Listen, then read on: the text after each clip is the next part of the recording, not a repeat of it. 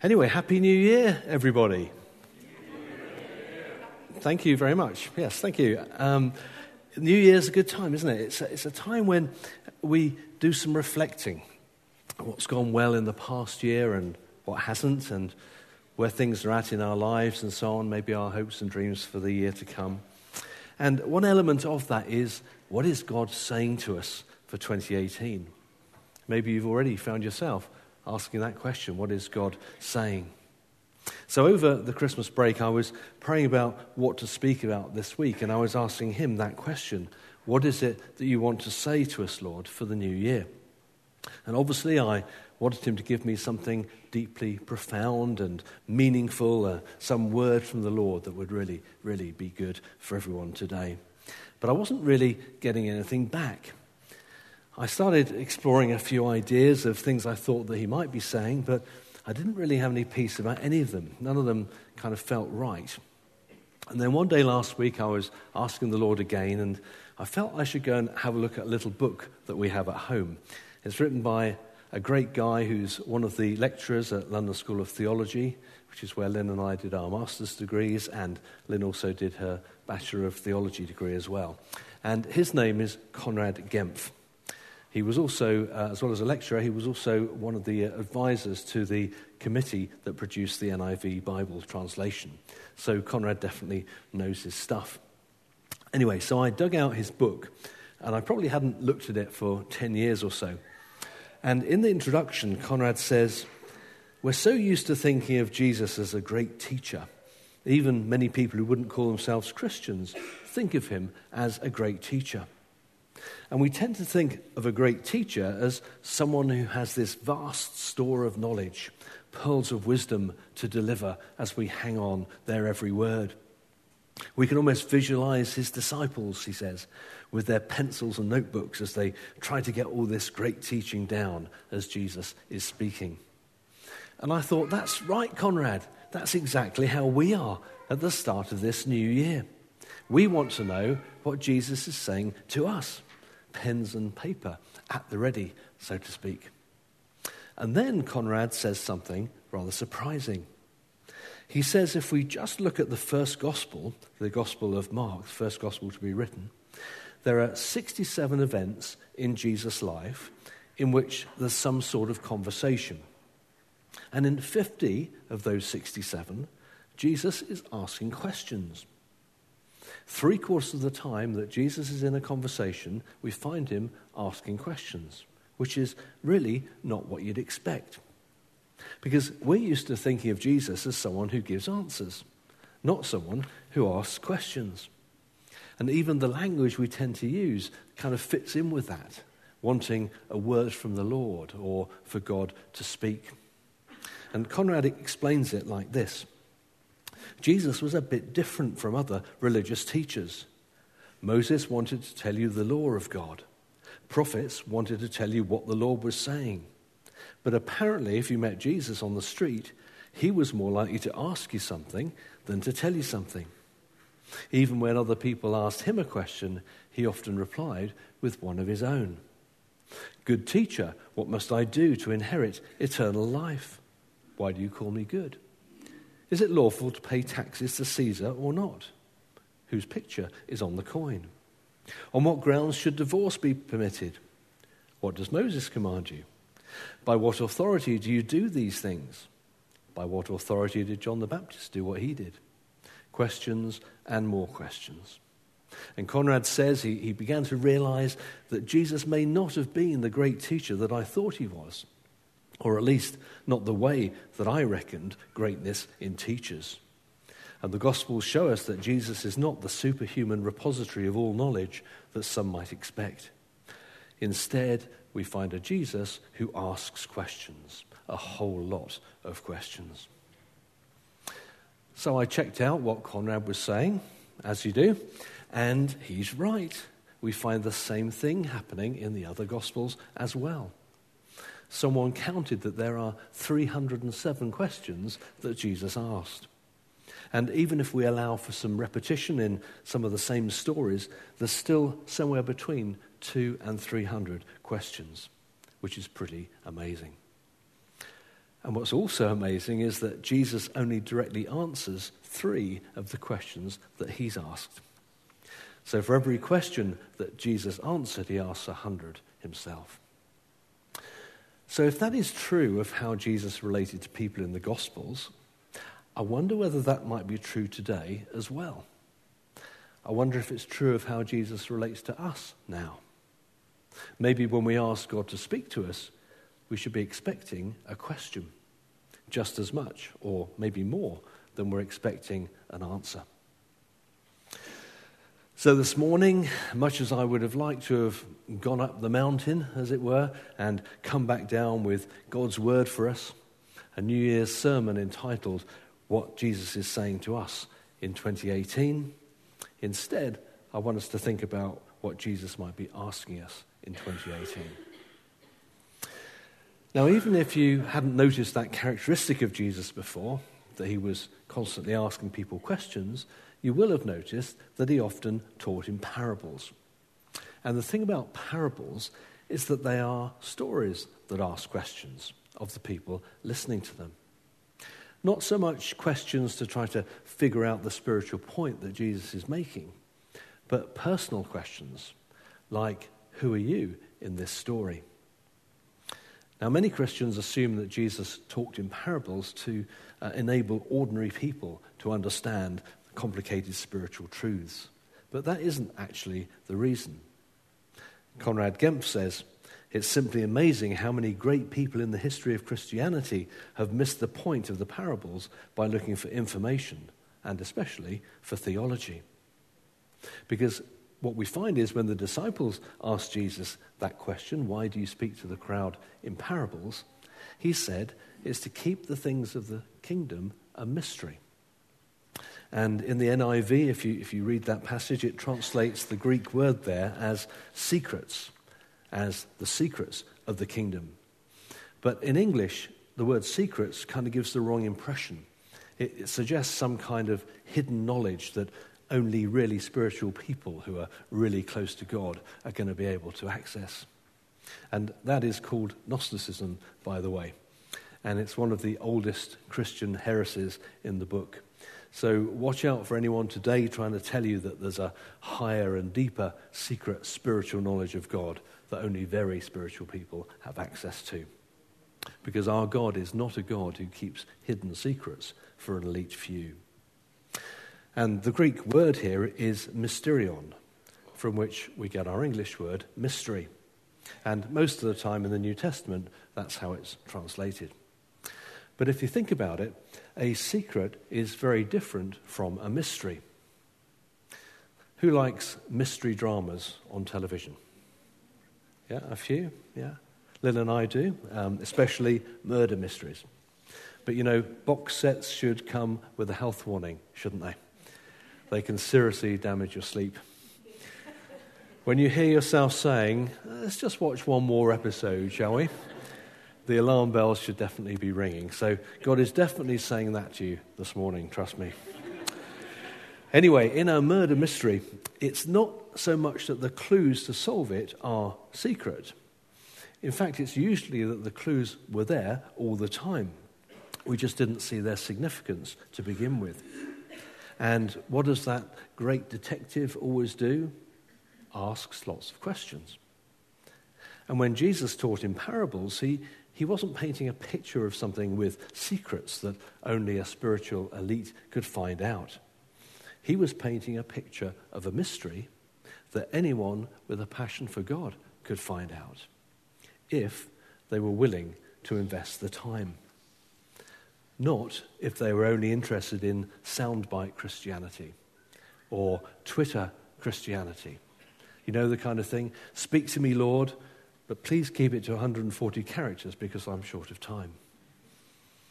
When he asked questions in parables, Jesus was offering an invitation and a challenge to think about it, to talk about it, to grapple with it, and to ask lots of questions about it for those who cared enough to invest their time in the things of God. A guy called Martin Copenhaver says this: contrary to how Jesus often is portrayed, he does not offer spiritual tips. He does not give us a neat list of 10 ways we can be closer to God. He does not provide easy answers. Instead, he asks hard questions. He is not the ultimate answer man, but more like the great questioner. I wonder what our expectation is of the teaching on Sunday mornings.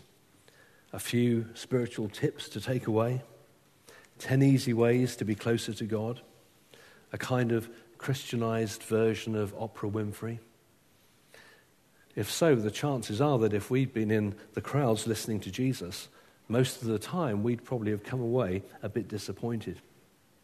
We'd have said, the teaching here isn't simple enough and practical enough. I think I'll try a different rabbi or go to a different synagogue. I don't want to think about it and talk about it and grapple with it and ask lots of questions about it during the week after I leave church on Sunday mornings. I want to forget about it until I come back for 10 more easy ways to be closer to God next Sunday. Now, I don't know about you, but the reason many Christians don't try to share their faith is because they're worried that they won't have the answers to people's questions. Because they assume that if I haven't got great answers to my friends' questions, then they won't become a Christian. We think we've got to answer their questions first. And that once they've stopped having questions, then they can become a Christian. Because some people assume that having questions is the opposite to having faith. That you can't have faith and questions at the same time. But you know, the opposite of faith isn't having questions. The opposite of faith is unbelief. And unbelief is a deliberate decision to completely close our mind to the possibility of something. The language of unbelief is must be and can't be and I'm not listening. Like Gollum in The Lord of the Rings, I'm not listening. That's the opposite of faith. You see, the Christian faith is not in danger from good people with good attitudes asking good questions. And that's one of the reasons why Connect groups that we talked about a moment ago are so great, because they're the perfect place to do that, to have those conversations. I think Christian faith is more in danger from well-meaning Christians trying to sell implausible answers to people's good questions or trying to close their questions down. Now, there was a man called Anselm who was a very famous theologian of his day, and he was Archbishop of Canterbury in the 11th century. And he famously defined the Christian life as faith-seeking understanding. And by faith-seeking understanding, he didn't mean trying to replace faith with knowledge. In fact, he said that faith isn't just believing what we ought to believe. So by faith-seeking understanding, what he meant was something like this: starting with a belief in God and a love for God, and then going on a lifetime journey towards a deeper understanding of that God, which of course must include asking lots of good questions along the way. Because, you know, if we don't have questions, then we're never going to learn, are we? And if we don't inhabit a world where questions aren't just okay, but welcomed and encouraged, then we're never going to be able to relate to the world of those who do. So in the pages of the New Testament, we find this Jesus who specializes in asking people questions. Hundreds of them. A Jesus who not only loves to ask lots of questions, but loves to answer other questions with questions himself. So the obvious question, as it were, is why? Why did he ask so many questions? Well, let's start with why he doesn't ask questions. Most of the time, Jesus wasn't asking questions because he was looking for information, like, what time is it? Or, when does the next camel train leave for Damascus? Now, even though in becoming human, Jesus laid aside the divine characteristic of omniscience, which is knowing everything there is to know, just like he laid aside the divine characteristic of omnipresence, which is being everywhere at once. Even though he laid that aside, he wasn't generally looking for information in his questions. And certainly when the resurrected Jesus asks questions of us today, we can be sure that it's not because he's looking for information that he doesn't already know. So I think there are 4 reasons that Jesus asks people questions in the Gospels.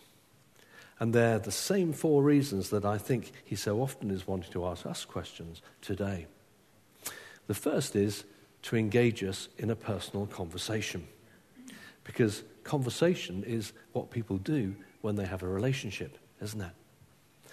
Because Jesus' kind of teaching wasn't just delivering lectures of impersonal instructions of do this and do that, or statements of spiritual facts that people could write down in their notebooks and take away. Most of his teaching was relational, engaging people in two-way conversation.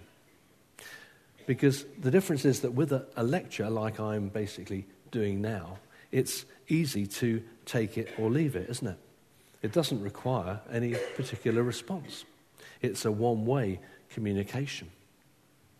But when someone asks you a personal question by name, it's very different. When Jesus says, Steve, or Valerie, or Lynn, or Andy, can I ask you a personal question? Then it's much harder to ignore him or assume that he isn't speaking to me. He's just speaking to the crowd in general. And then once Jesus has posed the question, I think the second reason is to invite us to think about the implications of how we answer it. You see, if Jesus is just making a statement to the crowd along the lines of, love the Lord your God with all your heart, then people can write it down and they can add it to Jesus' list of teachings.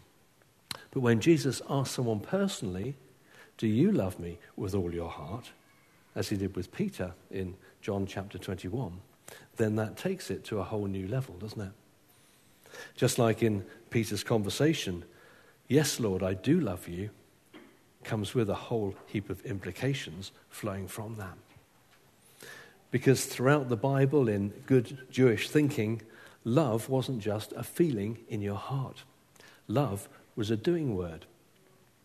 Jesus said that whether we love him isn't just a decision in our heads, do I or don't I, or whether we've updated our Facebook status to in a relationship. From Jesus' point of view, whether we love him is defined by what we do as a consequence.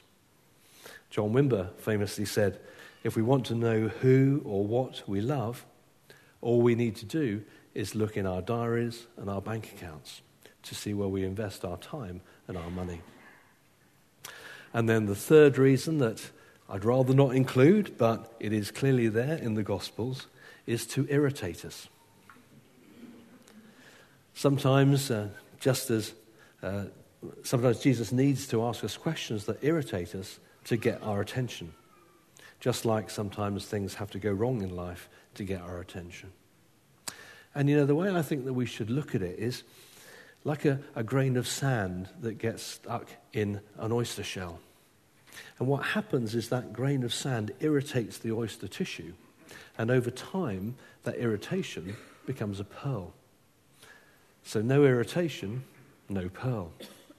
And ironically, what happens is that the oyster reacts to that grain of sand and treats it like a hostile invader.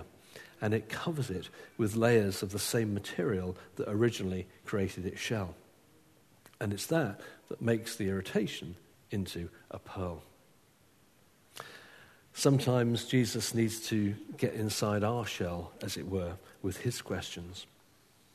So the thing is this, are we going to allow those questions to become a pearl in our life, or just be irritated by them, treat them as hostile, and try to resist them? And here's a little bit of a litmus test. If you think that something that you feel Jesus may be asking you as a question right now is irritating, then it may well be that you're onto something. And then the fourth and final reason that I think Jesus asks so many questions is to challenge us to act on the implications of our answer, to do something as a consequence. You may remember in the book of James in the New Testament, James was the brother of Jesus and the leader of the early church in Jerusalem, James says this: don't just listen to God's word, don't just be hearers of the word, in other words. You must do what it says. Be doers of the word as well. Otherwise, he said, you're only fooling yourselves. All the prayer in the world, all the Christian books in the world, all the podcasts in the world, all the theology in the world, all the Christian conferences and church services and sermons and the whole lot, it's all just fooling ourselves if it doesn't impact what we do in our lives as a consequence. So when Jesus asks us a question, it's personal to us. He asks us by name.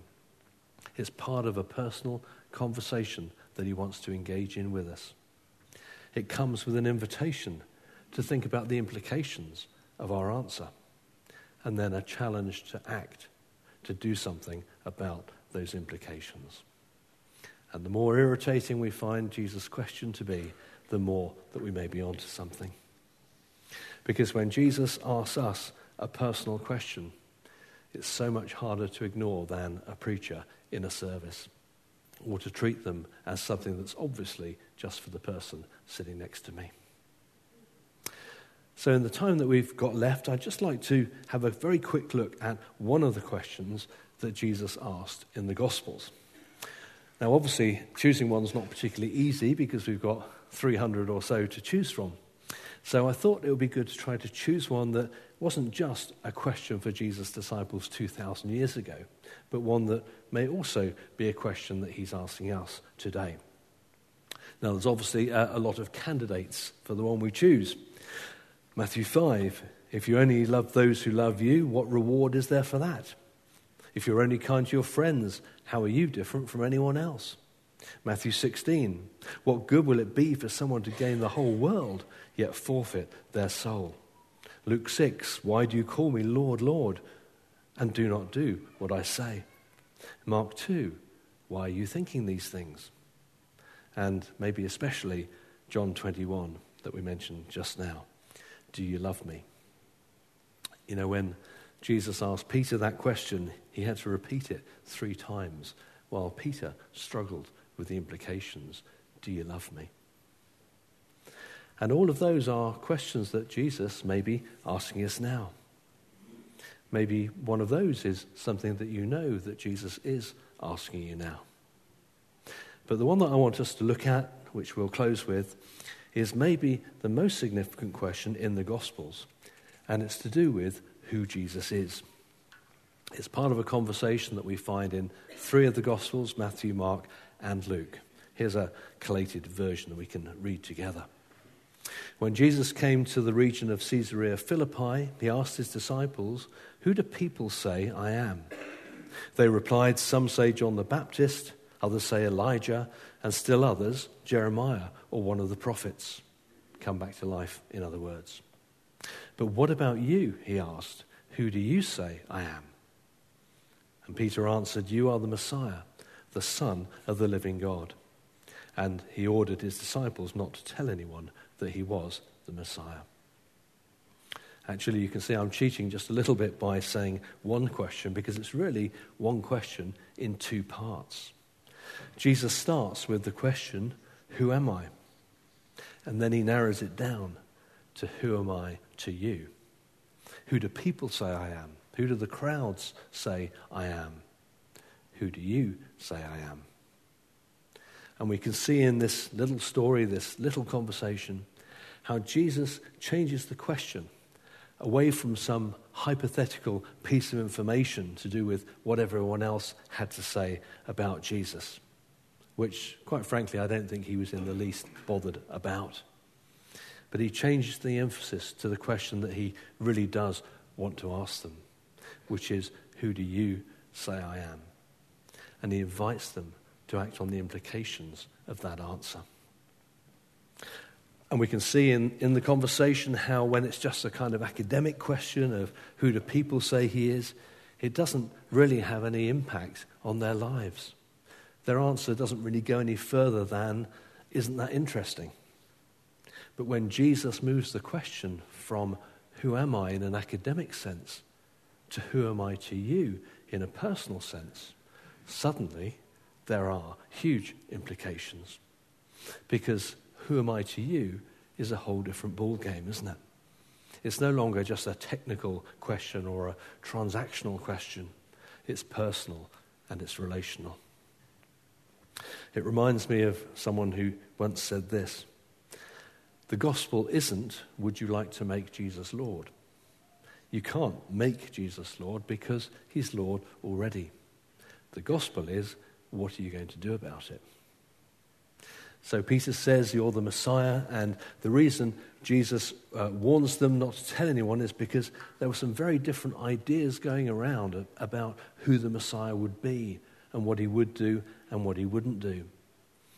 And Jesus didn't intend to be the kind of Messiah who was defined by what people thought the Messiah should be or shouldn't be. Just like we don't want to be the kind of church that's defined by what people think a church should be or shouldn't be. And then when Peter answers the question, he doesn't just offer up one piece of information, you're the Messiah. He says you're the Son of the living God as well. Now we need to remember that there was no general expectation in Israel at this time that the Messiah would be divine, that God would in some way be personified in the Messiah. The idea wasn't completely unknown, but it's not something that the crowds would have picked up on. So this was a major revelation, and it was triggered by Jesus asking a personal question, engaging them in conversation, inviting them to reflect on the implications of their answer, and then finally challenging them to act on those implications. And the way that Jesus framed that question to them is the same way that he frames that question to us now. And basically he's saying, I'm not really interested in who everyone else here thinks I am or what I mean to them. Because the question I'm asking you isn't for general information or for an opinion poll.